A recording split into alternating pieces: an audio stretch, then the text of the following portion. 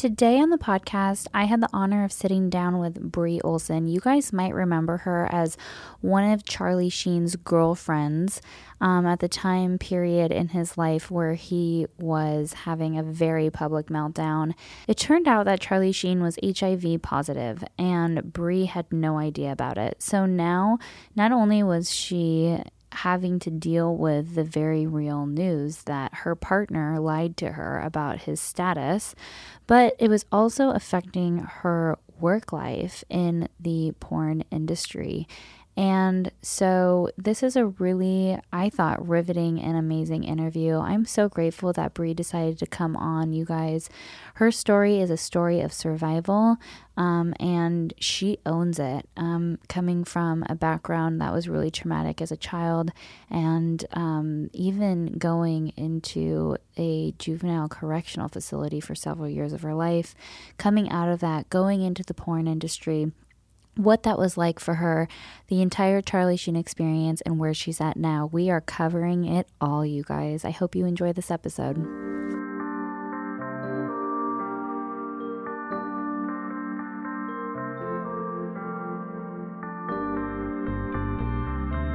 Hey, it's Alexis Haynes, and this is my podcast, Recovering from Reality.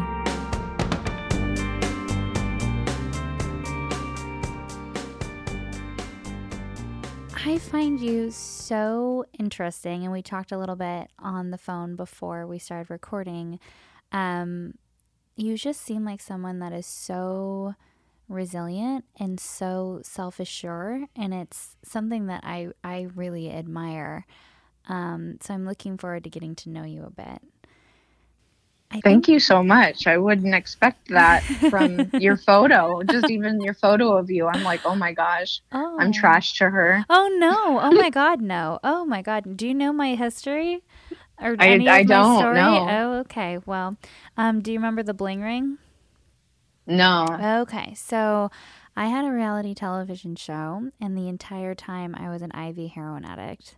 And it was on E! And it was like a crunchy version, like a holistic, like crunchy spiritual version of the Kardashians. And I got arrested on the second day of filming for this thing called the Bling Ring. The Bling Ring was a group of teenagers that were robbing celebrities. And I basically burnt my life down to the ground in a very, very public way. And I was trashed through the tabloids, and I was 18 years old when it all happened.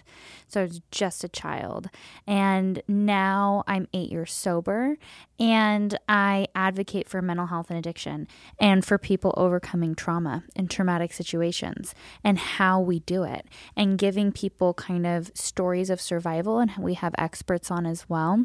And so I created Recovering from Reality as a space where we could collectively heal. So I don't see you as anything but like a beautiful individual, and I'm so excited to talk to you today. Can you tell me a little bit about like your childhood and your life growing up? Sure. Let's see. My mom was schizophrenic. She was not diagnosed until I was an adult. So I dealt with every kind of sexual, like physical, emotional abuse you can imagine in that aspect. I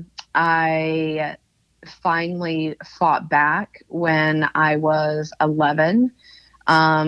She was very happy to call the authorities on me, and that is when my strings of juvenile lockup began. And I would have caseworkers talk with me and try to get it out of me what's going on at home. But I was too scared to tell them because I knew about the foster system. I knew kids in the foster system. And I figured what I was going through was better than the unknown of what could happen. So I just continued that cycle. And I ended up getting put away for about 3 years. And then I remained in the system, whether it was probation, parole, what have you, until my 18th birthday. And what else? So then I'm 18. I moved out of the house as soon as I could. I was late 15 when I moved out, got my GED, started right away with college because by that I was way too behind in school. Like the school, in lockup doesn't count towards high school credits. So I was really behind. And I was in this like alternative school where there was literally 6 students there, and I was scoring 120% on everything, on all my end grades. And he was like, "You are a great student. You should just honestly get your GED because you're too far behind, and you'll do great in college." So then I went to college, and it was just really hard. I always had, full-time job, like 2 full-time jobs. I worked 80 hours a week. Plus I was going to school, pre-med biology at Purdue. And it was just really a difficult life. I had a live-in roommate that was a male. He ended up beating me several times, and we were not together, but he just got really controlling, and I kept not leaving because even though I paid rent, it was still less than what I could do on my own, and I didn't have credit. You know how it goes. I do. And so, yeah, so I stayed in it until, and the police kept telling me, they're like, "He's going to kill you if you don't leave." Because, the cop, I kept calling them. And finally, the last time I was covered head to toe, blood all over, bruises everywhere. And that time, I ended up pressing charges. He didn't get caught till like 2 years later. And it was actually really cool. The victim's assistants called me, and I got to choose what whether he went to prison or whether he got classes and so forth. So that was like really empowering, and like kudos to the Fort Wayne, Indiana, police department situation for like giving victims that choice. Yeah. May I ask what you chose? What was that? May I ask what you chose? I chose for him to, because since I personally know him, I chose for him to do the classes because I asked how much they were. And he was such a tightwad. I mean, money meant everything to this guy. And when they told me how much those classes would cost and how long he'd have to take them and all the fines he'd have to pay, I'm like, that he would have chose, his 6 months in jail any day over all of that. So it was a ridiculous amount of money. And I'm like, okay, give him that. So I thought it would hit him harder, and I'm sure it did. So the people, when they hear the initial, but you have to know like how he is with money kind of thing. So then that put me in a situation where I'm now living in a hotel. So I'm living in a hotel with this kitten that I had just up until she just passed away last year. But I had this kitten in this hotel room, and I'm still going to school and working all these jobs, like nothing is wrong. And a hotel is very expensive to live in. And I was like, there has to be a way out of this situation. Like there has to be something I can do. And that's when I don't know, just like porn crossed my mind. And I went and I tried to work at strip clubs, and I would call, and then I would, like chicken out and not show up. So I didn't have any experience in any of that. And then I put up a profile on this website basically saying I wanted to try porn. I got all these calls from these dudes, and I was like, okay, never mind. I changed my mind. And then I finally got a call from this girl that said, come out and shoot for Playboy. I mean, it was trickery. They basically take naive girls in like the Midwest or what have you, and tell them that they're going to be in Playboy. They bring them out and they pretend to test shoot them. And then they say, well, while you're here, would you mind doing a girl scene or this or that? And so they slowly like worked me up, and I had a girlfriend all throughout high school. So I was like, okay, a girl scene, no big deal. And so, and by when I say high school, I mean my high school years. Yeah. With all that, I was like, okay, I'll do a girl scene. And then they're like, well, okay, will you do a scene with this, 21-year-old guy? I'm like, oh, he's cute and handsome. Okay, why not? And then it grew from there. I quickly realized how much they were taking advantage of me. And then I ended up switching to an agent in LA, dropped out of college, and, quit my other jobs. There you go. The lifestyle is very seductive. And I think that people don't realize that for so many people who didn't come from money, I didn't come from money. And then all of a sudden I got this show and I had tons of money. And you kind of become, and this is just my experience, and correct me if I'm wrong, but the money starts rolling in and you're like, oh, this is nice. And now I can, you know, take care of myself in a way that I wasn't able to be, you know, doing before. And I don't have to rely on people and things like that. I don't know if that resonates to you, but that was definitely my experience. I would share cans of ravioli with my dad growing up, and I would, you know, go to my room crying of how hungry I was. There are times that I would eat grass and dandelions outside just to fill my stomach. So when I'm like gonna cry, like when I got enough money that I could eat whenever I wanted to, and that was from porn. Yeah. And so, you know, I'm not going to glorify it. I'm not going to say, oh, it's a great choice, people should do it. I'm not going to say that, because there are serious repercussions to doing that. The things that you'll have to face for the rest of your life in society, having children, etc. But it literally was the first time that I was able to eat anything I wanted, anytime I wanted to. Wow. Yeah, I really, really, really feel that. I grew up with a family that struggled, especially during that huge recession in 2008. And there was a period when we were on food stamps, and my dad was homeless for a lot of my childhood because of his own addiction issues. And I so know that that feeling when the money starts rolling in and you're like, oh my God, the freedom of this. And this is what it's like to live. Like, that's just what I kept telling myself, even though I ended up blowing it all and losing everything and ending up in jail and having no money and no credit and having to rebuild my whole life. It was like, at that time period, it's like, okay, whatever this is, I'm just going to keep doing it. Even if it means that I have to like sacrifice my soul to do this, because this feels good. You know, it feels like normal all of a sudden.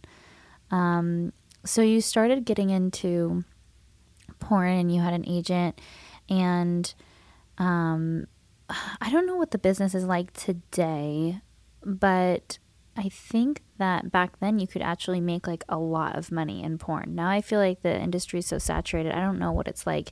Maybe you could educate me a bit more about that. But yeah, I feel like, yeah, it's very saturated now. The internet really has messed things up. I mean, they're doing things to kind of try to get it back to where it used to be, just like with music. You know, there for a minute, the music industry wasn't making anything. And now we have things like Apple Music and other streaming things that people actually pay, you know, a low monthly sum for, that is, you know, giving that kickback finally again to the artists. But yeah, back, you know, I was right at the not beginning of internet, but, you know, when people prevalently use the internet so often. And so I was like right in that, and then the phase out of DVDs, like I was right there. And so it was really great. But also I didn't realize how much more I made than other girls until quite a few years later. I was in my agent's house and I was downstairs with someone doing an interview with me. And he was like, well, about how much, you know, does the average porn star make? And I said a number, and my agent yelled down from upstairs, and he's like, no, they don't. And I'm like, oh, they don't? Well, what do they make? And he told me. And after the interviewer left, I went and talked to him, and I said, why would any girl even do this for that amount of money? Like, it's only worth it to me if you're making, you know, like a lot of money. Like, other than that, just go work a 40-hour-a-week job. And then he pointed out a sad truth to me, that a lot of the girls are working 40-hour-a-week jobs and doing porn on the side. And they sadly, like, you know, I stayed at the modeling house and I would help clean after the models would leave. And under the bed, I'd find needles. In the bathroom cupboard, I would find, you know, the little alcohol bottles. They would just, I mean, one time I opened the cupboard and they just all fell out, you know. So these girls are dealing with their own things. And a saying that I have is that not every girl that had a bad childhood goes into porn, but every girl in porn had a bad childhood. And I'm going to get crap for it. I know I am. I keep saying it like it's my new saying in the last 6 months, and I haven't gotten anything from it yet from a girl, but I think I'm bound to hear it at some point, because especially active girls, it's not a good look at all to, you know, like, it's not sexy to be coming from, you know, something bad. I lied like crazy about my childhood while I was in the industry. I'm like, oh yeah, everything was great. I was a cheerleader. You know, it depended on the day. Like, I just made up whatever I thought would be the most appealing past to have. A lot of people might not be open to even diving into their past. I know that I personally wasn't until a couple of years into my sobriety. I had a lot of severe childhood sexual abuse and trauma, and I wasn't really willing to do that work until I was ready to do that work. And so I think there's a number of things going on here. First of all, I think that it's, and maybe you can correct me if I'm wrong, there's no like human rights division in porn. Like there's no one that's like got these girls' backs and is like advocating for, you know, the best treatment and the best practices and fair pay and things like that. Is there? There's no regulating body. There isn't. And, you know, it's really a shame because you look at athletes and you look at certain people from the music industry, certain rappers, what have you.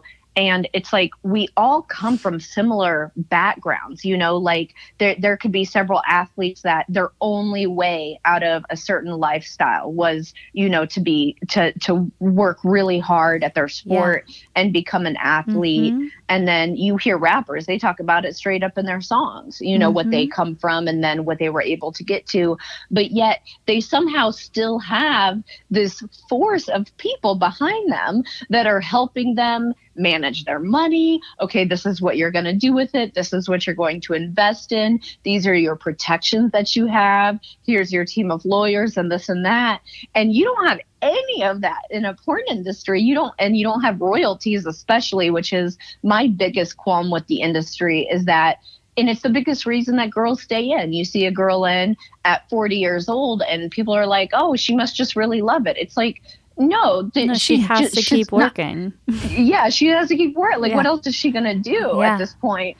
And, you know, so it's like there's not really, and I hate it when girls quit porn and then people call it retirement. It's like, no, retirement would mean that you have enough money. That you have enough money to go and retire. Right. Yeah. Yeah. So it's, you know, crazy. Interesting to me. Yeah. Can I ask you what your relationship is like with your parents now, if they're still around, or what it was like during those years where you kind of just finally moved out and you know, came to California and decided to join in porn? The entire time I was in the industry, I still lived in Indiana. I just flew back and forth. I was not at all interested in the Los Angeles lifestyle, clubs, any of that. I was still very much like, I love Indiana. I want to be here. My grandmother was still alive, and she raised me in the summers, and on the weekends I was dropped off with her. Thank goodness for that, because like she was amazing. So I wanted to be close to her. My parents, when they found out, they of course didn't care. I never met my biological dad. My adoptive dad, he is still alive. We are on good terms now. We're fine. He was very much passive, as you know, and also not only passive, but also a victim to my mother the whole time I was growing up. And I'm sure that he felt like he didn't have as much of a say because I wasn't his biological daughter. Yeah. It's so difficult, you know, like I look back And as an adult now, as a 32-year-old, I say, like, how could you let that happen? But at the same time, it was so gradual how the sicker she got, the more convoluted things became. She was constantly accusing him of sexually abusing me, which he never did. And so it got to the point where he wouldn't even look at me or acknowledge me. And Oh this my is right gosh. when I'm starting And puberty, yes, right when I yes. feel a And little your girl needs their poor, daddy the most. yes. Yeah. Oh. And so, but up until that point, him and I were very close. He was the type of father that Mm. read to me every night. He always encouraged me to draw, and we would make like little comic books together. We would sing songs in the car. Like, he was an excellent father until and I think that's her sickness. It just made her so jealous and envious of any The happiness around paranoia. her. Yeah. I really Yes. understand it. My husband's mother she was schizophrenic and had issues like that, and not like that, but she would go into these mania, very paranoid type of episodes, and it's brutal because it's not at all based in reality, and you guys were just trying to, survive amidst the chaos, kind of. I can't describe it any other way. It's surviving in the chaos, and he Yeah. shut down to try to survive, and you did the same. And and I understand your what people. I hate behavioral modification. People think that a lot of the time when these kids are acting out that it's a behavior problem. It's like, no, they're probably traumatized, and this is their cry for help, and how come nobody's doing anything about it? It's so upsetting to me, and it's so disturbing to think about, because I don't think that people realize how bad juvenile detention centers are. Like, I don't know if they think like there's teddy bears in there and there's paintings on the wall. Not the ones I was at. It was pure jail. Like, there, and I mean, I had a DUI in my adulthood when I was 25, and I went to that, and I'm like, yeah, this is the same thing. Like, it's no different. If anything, you have more rights as an adult, because when you're a kid, you don't know what your rights are. You don't know, like, oh, I could tell on them for this or that, like, you don't think about that. It's an authority figure, and you just listen to them, and they take advantage of the fact that, they know that you don't know things. Wow. I'm so sorry that happened to you. I can't even imagine. I spent a lot of time in jail too, and it was brutal, and I can't even imagine doing that as a child. Our system is just so ass backwards, the foster care system and even child protective services. It's like, these kids, and it's so much of it is generational trauma and people not having resources and mental health issues, and the list can go on and on and on. So you get into porn, you're living in Indiana, you're making a good amount of money, and you're finally feeling, I'm assuming, like, okay, I've made it. Everything's good now. And how long were you active in the industry? Until I was 25. So about the end of 19 to 25. Mm-hmm. Okay. So, and then a year off in between. So if you go straight through, about 5 years, and if you take that year that I took off, 4 years. Yeah. And what was that time period like for you? Did you, so I'm also a sexual abuse survivor. And for me, in my teen years, I did a lot of kind of like very risque exploring because I didn't have any values associated with sex, right? Because I'd been taken advantage so many times by that point. So I couldn't imagine at the same time getting into porn. I feel like I would have been like traumatized. Was that at all like difficult for you? Did it ever like bring any, like, how is the industry? Is it really like that consensual and everyone's super respectful? The industry that I know and come from, because I know, that documentary Hot Girls Wanted on Netflix, that was a very inaccurate depiction of what I went through. You know, it was not professional. People were taking advantage of them. There's drugs everywhere, all that. My experience was nothing like that. I never saw any drugs on a porn set. I never saw any alcohol. Everyone was extremely professional, and I'm not. I would tell you, you know, like I have no reason not to. Yeah. And also a lot of people that like the camera guys, like the behind the scenes people, lighting, etc. They were from the mainstream industry and they would just use a fake name for the credits, for the rolling. And when they needed extra money. So it was funny, like, and especially, you know, the first few times you're on a set, it's like, oh my gosh, that's crazy. But then, you know, after the 100th time, it's like, what am I going to have for dinner? You know, is all you're thinking about. You just, it's like any other job. You just want to go home. Yeah, you want to go home, be done. Yeah, you just can't wait for it to be over. You know, once you've seen, you know, 100 pair of boobs, you've seen them all. There's nothing left to it. But yeah, so it just became like that. And it became very mechanical. I did start after about the first year, I had a lot of fun. And then after the first year, I was like, I don't want to do this anymore. But the money just kept getting higher and higher. I kept gaining even more popularity.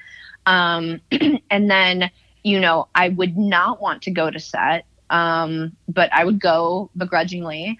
And I'd get there and I'd sit in the makeup and I'd do my pictures and I still didn't want to do it. No one knew this, of course. You know, I have a smile on my face. And then we're getting ready to start the scene. And I just tell myself, you know, it's like, just don't think about it. You know, just try to just turn on the Bree mode and just go for it.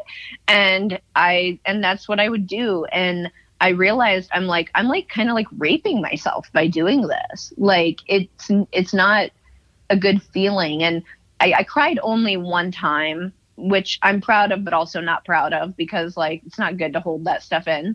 But there was one time that I cried and of course the male talent was like horrified, you know, he's like, oh my God, like, are you okay? You know, what did I do? Yeah. And he's like trying to console me. And then he didn't want to touch me. And he's like, I don't think we should do this, you guys. And they're like, well, you know, there's so many people that are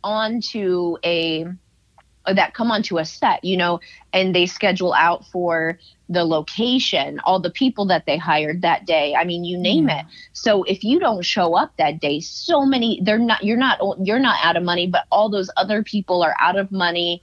It messes with your reputation. So even if there's a day that you're not in the mood, you have to go do it anyway. And I don't think people think about that. Like the fans that watch this, or like if you're on your period, porn doesn't stop for a period. You still have to go work and, you know, there's not fun solutions to help with that and make sure that nothing happens during a scene. So yeah, it's like no matter what, you have to show up. And so is that kind of why you decided that you're done? You wanted to leave the industry? No. No? Even with all of that, no. Because, okay, like we were talking about my childhood, okay, we didn't get like super in-depth with details, but the porn life was still 1,000 million times better than what I had come from. So, you know, that's all I had to go off of was those two things. Okay, I have my really terrible childhood and then I have porn and it's like, it's only bad, like, I don't know, 5% of my life as to where my childhood was like bad 100%. All my waking hours of my life. Yes. So I'm like, okay.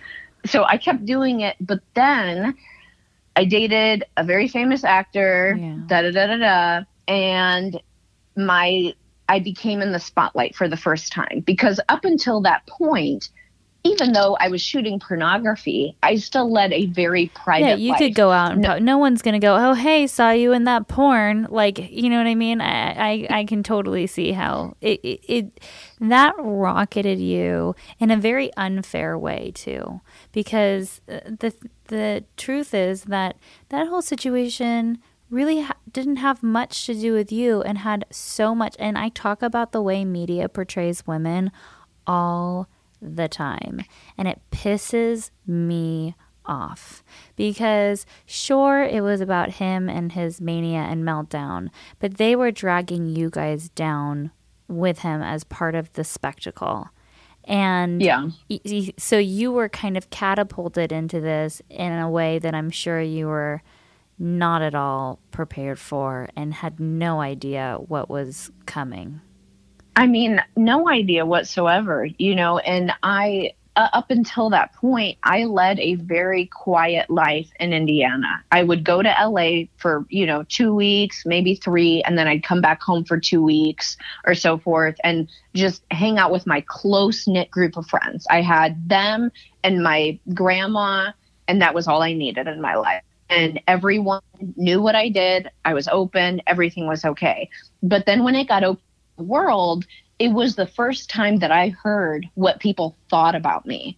And there was a reporter, there were quite a few, but this one reporter in particular that I had grown up watching, like ever since I was a child. I saw her on TV and I heard the words come out of her mouth that I'm not fit to be around children because of what I do for a living.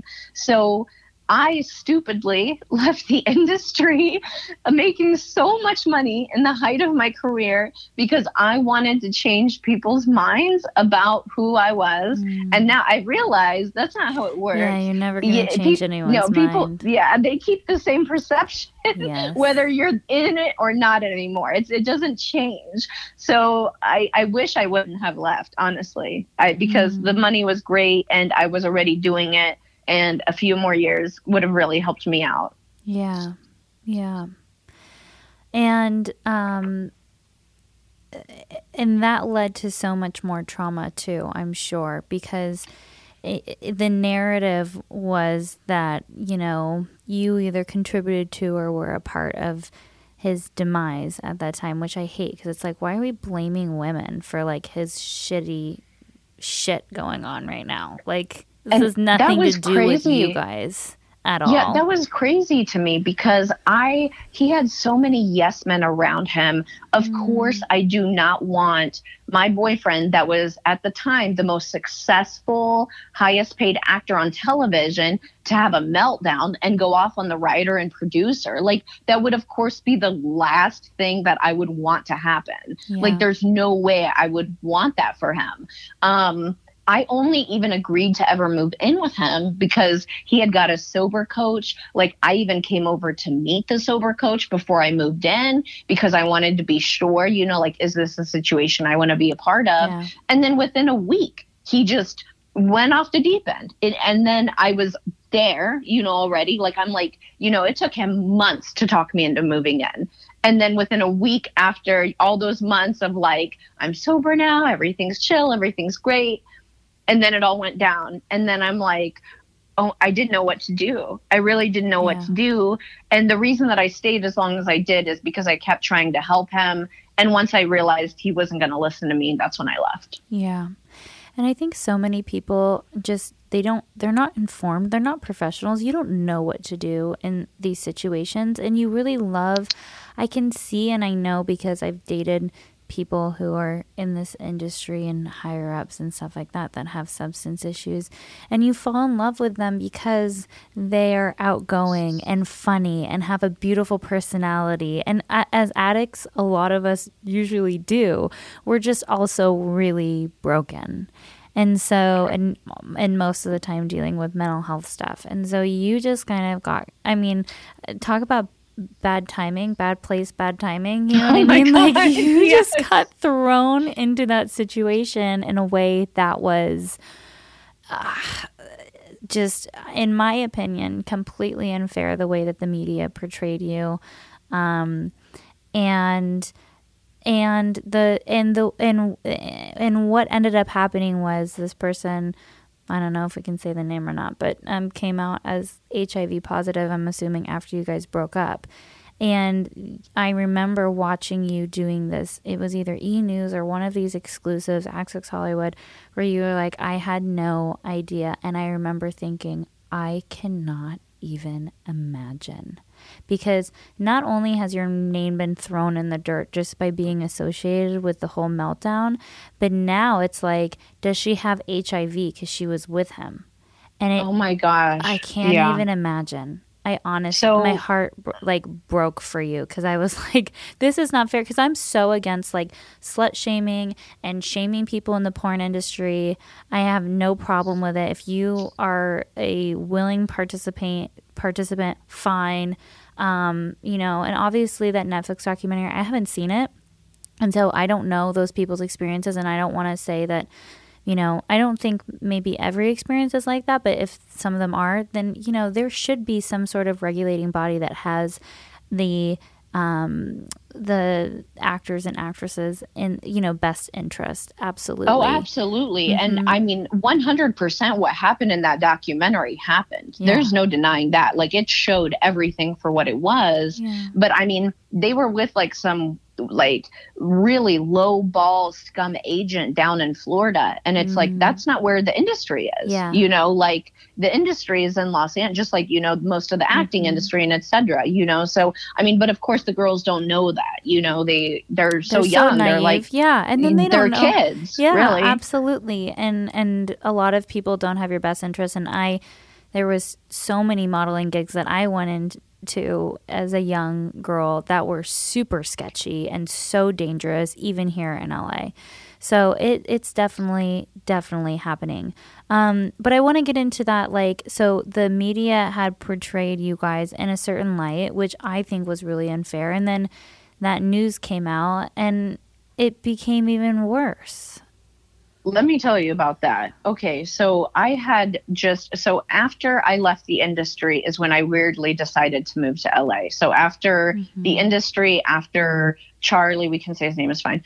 Okay. After him, I didn't know if you had like an NDA or something. I'm like, I'm not trying to get you sued, girlfriend. Okay. Girl, no, he tried. I said, no. Hey, I'm like, I am your girlfriend. I'm like, what, you don't trust me? Then I'm leaving. And he's like, no. Okay, anyways.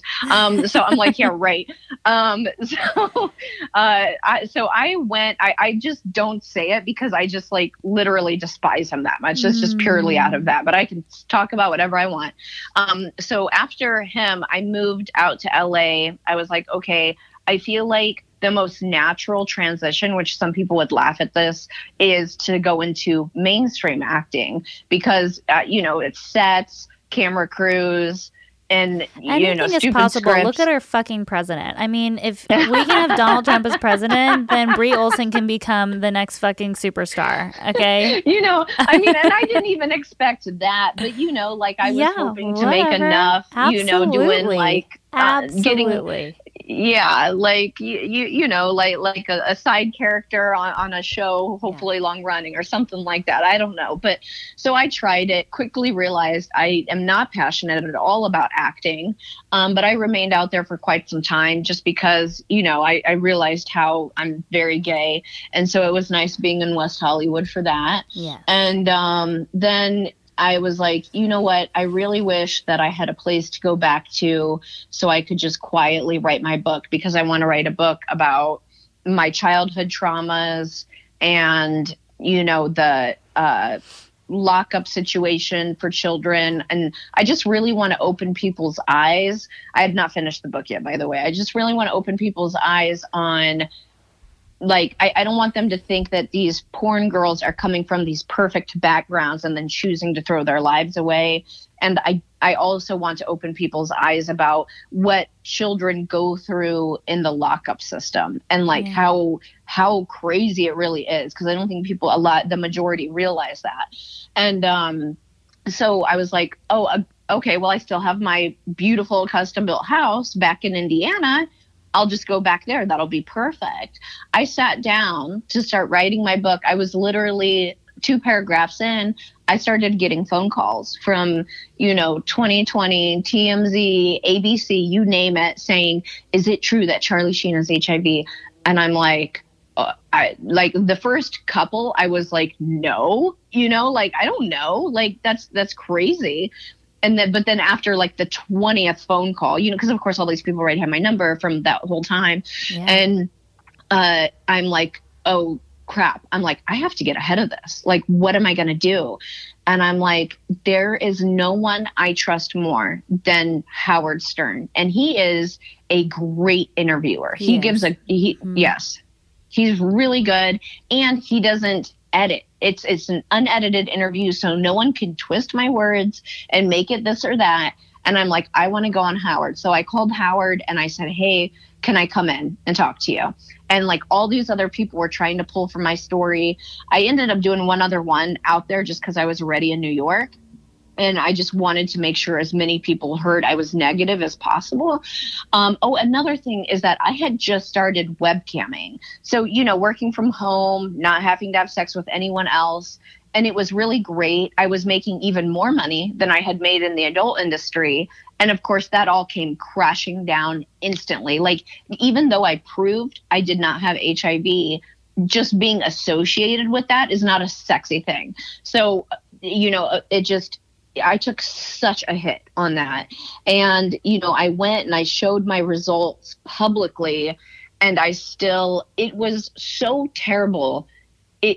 What I was going through, I couldn't get on any of my social media without seeing people say, bitch, you should die. I can't believe you gave Charlie Sheen AIDS. You fucking whore. I can't believe you did this to Charlie. And it's like, it's the other way around. Like, I started thinking back about everything and I'm like, oh my gosh, he was taking these shots in his stomach, these steroid shots. And I looked up what's the most common thing that people take steroids for. And it's the beginning treatment of HIV. And I'm like, oh my, like it all started to come together. I like can't even imagine the betrayal of it was crazy. It was crazy. And so then, he had not, I was trying to get ahead of his interview. Well, then as I'm walking into the Howard Stern building, I am watching on my phone as he's doing the interview. And when he said that he was positive, and he said that he found out he tested positive while on tour. And I was on that tour. So I'm like, okay. So he's fudging the timeline by a little bit. And because he was already on those steroid shots, which he had told me that he just wanted more energy. Looking back, I'm like, wow, I'm really dumb. But luckily, I came out physically unscathed from it.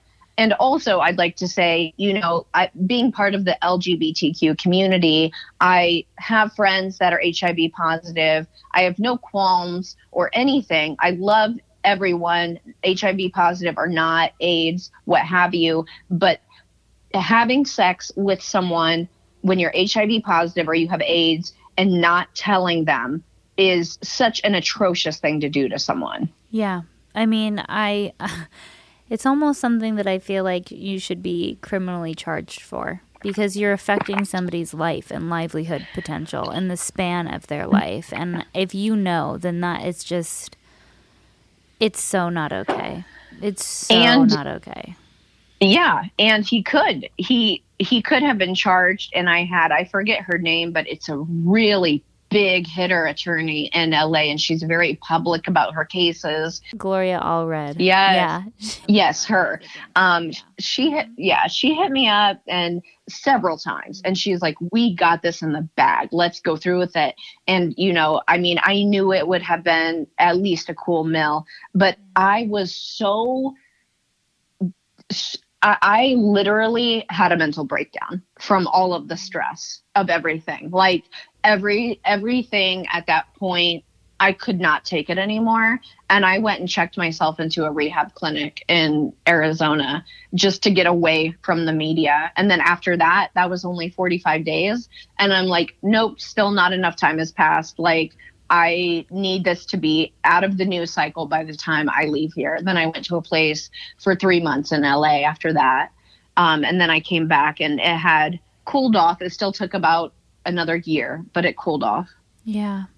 And this is what I mean when I'm talking about like your resilience. Like, there's something to be said about that. Because the things that you have been through in life, and I had a feeling that it was more than just this crazy story, which is why I wanted to interview you, because everyone's heard that story. Everyone heard that Howard Stern interview. Everyone knew about that time period, but your story is so much more than that.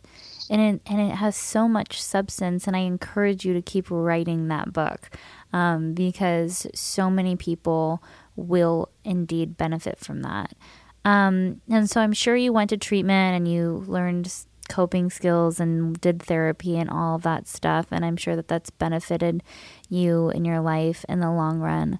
What does your life look like today? Back in the adult industry to some degree, I am on basically like a Snapchat premium account where, people pay a membership fee in exchange for me posting like very sexy things. So that's what I'm doing now for work. And do you enjoy doing that? Are you back to like that first year where you're like, I really like this? Does this feel good to you, or does it feel like I just have to have a life and this is my income now? I think it's, I don't, both camming and this Snapchat thing, I don't dislike it. Like I would definitely hate going and working like at Lowe's more than I would this,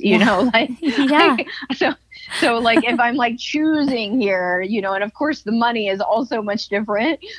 So yeah, in terms of that, and also that I don't have to be with anyone else. So that is like really frees up my spirit in that way, and if there's a day where I don't feel like, and I don't know how graphic I can, if I don't feel like insertion, I can just do like sexy dancing, like I don't have to show up and do a very specific thing on a certain day with someone else. Yeah. So that is a lot of freedom to be said in that.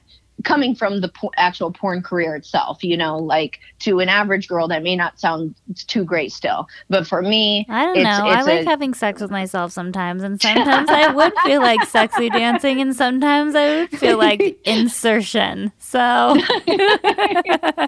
and hell, you're making a good living from it. So, and as long as it's something that you enjoy doing, and I like the fact that, and I'm assuming that you're in control of this. You get to choose when you work. You get to choose when you don't. You can take, take someone's webcam, or you know what I mean? Like you can choose your audience and you have control. And that sounds a lot better to me than, the alternative. Right. Yeah. It is. It is. Yeah, and you're in a relationship now, I saw, which is great. How long have you been in that relationship for? Kayla and I have been together for 2 years. Yeah, great. That makes me so happy. I just love to see people who, like I said, just turn their story around, you know what I mean, and take their lives back and take their power back. And I think it's just so impressive to me that you've been able to do that. Thank you. Yeah, amazing. You too. No, thanks. Thank you. So I guess my last question would be like, where do you see yourself in like 10 years? Well, I've started to have a lot of health problems. I have got this like autoimmune disease that makes me really sick when I eat, which sucks because like I eat a lot, like every day. So it's really hard.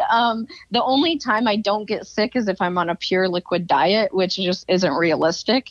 So I guess I'm allergic to like histamine and like all this crazy like stuff. So I'm on like all these old people supplements that I have to take, like, I don't know, 30 different vitamins a day, but they really do help. I still don't feel back to where I was, but it's, it's a work in progress. So anyways, with that, just like my whole body's breaking down. Like I found out that I have endometriosis, which, can be very dangerous for, having a child and this and that. And it really scared me because up until I heard that news, I was like on the fence of having a child or not. And as soon as I heard that, you know how those kind of things go. As soon as I heard it, I was like, oh my gosh, I do want a baby. Like, like I was crying. I was devastated. Like it really brought out in me how much I really do want that for myself. Yeah. So anyways, long story long, I hope that I have a child in the next 5 years or so, as soon as I start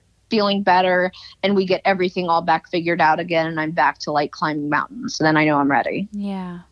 Oh, I'm sorry to hear that you're dealing with autoimmune stuff. I also am dealing with autoimmune stuff right now. It's the worst. And it's I like, know. why are all the women getting it? It's so Well, I much think more it's prone stress. in women. I think it's stress. There is an amazing book by Dr. Gabor Mate called When the Body Says No, and it talks about how MS and autoimmune stuff is chronic stress in the body and how it transpires into literally the body attacking itself. It makes total sense to me. I mean, we are living in a time now that, you know, the Me Too movement is only a start. You know what I mean? It's only the beginning. And I think that there's been generations and generations of women in oppression and so much trauma, and it's still happening today. And Something interesting that I wanted to share with you is a really great therapist that I had in LA. I was telling her about, it's really crazy how my grandmother, she was a Holocaust survivor, and both of her daughters turned out to be schizophrenic. My grandma was sweet as pie, like just an angelic woman.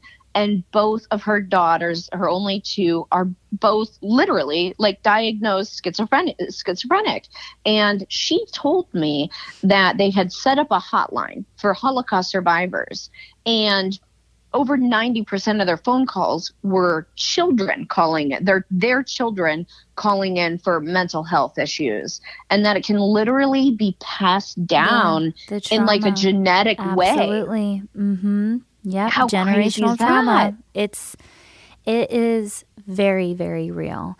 And I'm doing my very best to break that cycle. I have 2 daughters, and I am doing my very, very, very best to break that cycle right now. And I'm sure you will do the same. And I am just so grateful to have you on. Bree, I wish you nothing but the best. And I really appreciate you trusting me enough to do this interview. I think that my community is going to gain so much from hearing your story. And can you let our listeners know where they can find you if they want to follow along?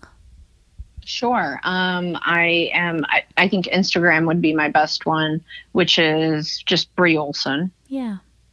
Awesome. Thank you so much for coming on. I really appreciate it. Thank you for having me. Oh, that was awesome, Bree. Thank you so much. And hopefully we can keep in touch. And when this is about to come out, I will send you an email in case you want to share it. I don't know if you do or not. But I really appreciate you. You know, I know how hard it is. When I first started coming back into the media space after I ended up going to rehab at 19. I got sober, and that was 8 years ago. And I have been so cautious and so selective of who I do interviews with, because some people just are so set in their ways and have just such a clear picture of who I am and aren't willing to listen to anything I have to say that doesn't fit within their narrative. So I know it's probably not easy to, you know, just trust some random stranger that's like, I really want to interview you. You know, I've been told that I've never met a stranger, so I think that helps. Yeah. Dr. Drew told me something kind of similar to what you just said. He said, I have, you know, because they used to have a lot of porn stars on the show he used to be on, and he said, you are my favorite because you don't get defensive when I, you know, bring things up or try to talk about things. You just are. You're it authentic. Is what it is. Yeah, you're authentic, and that's what the feeling I got from you is, and that's what I love about you is that you're unapologetically you, and I love that. I love that. And there's no shame, and there's just, and maybe there is, I don't know, but it doesn't come off as that. It's like, hey, this is my story, and I'm a great person anyways, so fuck you. And I love that. Love that. Thank you. You have such a soothing, like, good therapy voice. I feel like you should like do sessions or something. Yeah. Oh, well, thank you. I mean, I do work as a drug and alcohol counselor. We own a drug rehab. And so I do. Oh, do you? Yeah. Well, thank you so much, Bree. And I hope we can keep in touch. And I wish you nothing but the best. Thank you. This week's affirmation is, every experience in my life helps me grow. And so it is. If you guys liked this episode, do me a solid. Head over to the podcast app and make sure that you are subscribed to Recovering from Reality. Not just subscribed, but give me 5 stars if you really liked it. Comment, make a review. I really appreciate it. And if you're listening on your phone, you could even screenshot a picture of you listening and tag me up on Instagram, and I'll do my best to share it within the community. So thanks for listening, you guys, and I hope you loved this episode.